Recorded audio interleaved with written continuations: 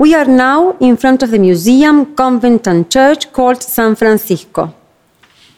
Its construction, carried out by the Franciscan order, started in the mid-17th century when Santa Fe was relocated. The construction of the temple that has been preserved to this day started in 1673, and it was finished in 1688. At the end of the 19th century, Italianate modifications were made to its facade. In 1942, it was declared National Historic Monument. From 1949 to 1952, restoration work was carried out by the architect Mario Buschiasso in order to restore its colonial style based on graphic documents. As regards architectural features, the church has the shape of a Latin cross, having a single nave with verandas on the right side. The walls were built of round earth known as tapia, reinforced with cores of stones over foundation made of the same material, which were plastered with mud and whitewash. The tiled roof is supported by wooden posts. In the coffered ceiling of the temple, we can observe the indigenous wisdom. It is entirely made of woods brought from Paraguay, such as cedar, lapacho, carob, and red-colored quebracho, assembled only by the joinery technique. The Baroque-style choir was done with the same handcrafted quality and is supported by 36 brackets. It features a piano dating back to 1902. If we enter the temple, we will see several religious images. They are all important, but there is one that stands out among the rest.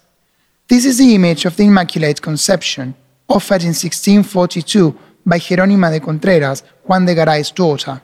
This image has its own niche situated in the southeast wing. Don't miss the images of Nazareno donated in 1653 by Mariana, Queen of Austria, and the image of Saint Benedict of Palermo, the first black saint. We can also see the image of Saint Francis of Assisi, the stigmatized, brought from Peru in 1724, and an image of San Antonio de Padua, known as the shipwreck, obtained from the waters of the river Quiloasas in the 1600s. In the temple, there is also an urn with the remains of Brigadier Estanislao López and Josefa Rodríguez del Fresno, his wife, next to a tombstone sent by Juan Manuel de Rosas in proof of his friendship with the Brigadier. The tombstone was broken because of a butt stroke by Rosas' enemies during its transfer to Santa Fe. Next to the church, we can see the convent of San Francisco, which includes a courtyard surrounded by corridors and cells supported by important hand-tiled columns. At the front of the building, the museum is placed. It opened in June 1946. It is located in the front cells of the friars. Let's come in. The main attraction of the museum is the room known as Sala de los Constituyentes, since this evokes the event when our Magna Carta was passed, which was proclaimed by the Cabildo. In this place, there are armchairs, tables, among other original furniture that were used in 1853, and the life-size sculptures of each of the constituents who came to Santa Fe. In the scene of the sanctioning of the Constitution, you can see the life-size constituents made of wood, plaster, and covered in wax, as well as the original furniture. In the set, the cries of the constituents preside over the session. You can also appreciate the figures of Justo José de Urquiza, author of the constitutional solution that made the national organization possible, and of Fray Mamertus Q, Córdoba bishop, lecturer of the Reforming Constitution of 1860.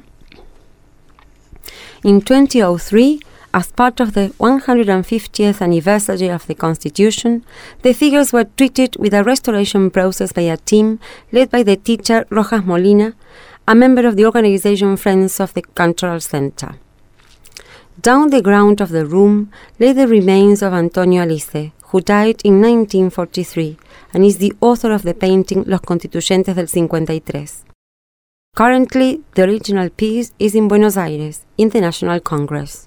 You can also observe valuable items such as paintings, clothing, everyday utensils, furniture, and chests, among other objects belonging to the Franciscan order.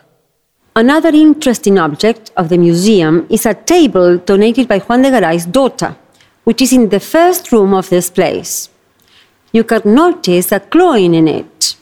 The story is that in 1825 there was a terrible flood, and a hungry jaguar arrived on aquatic plants that cover the banks of rivers and marshes known as camalotal.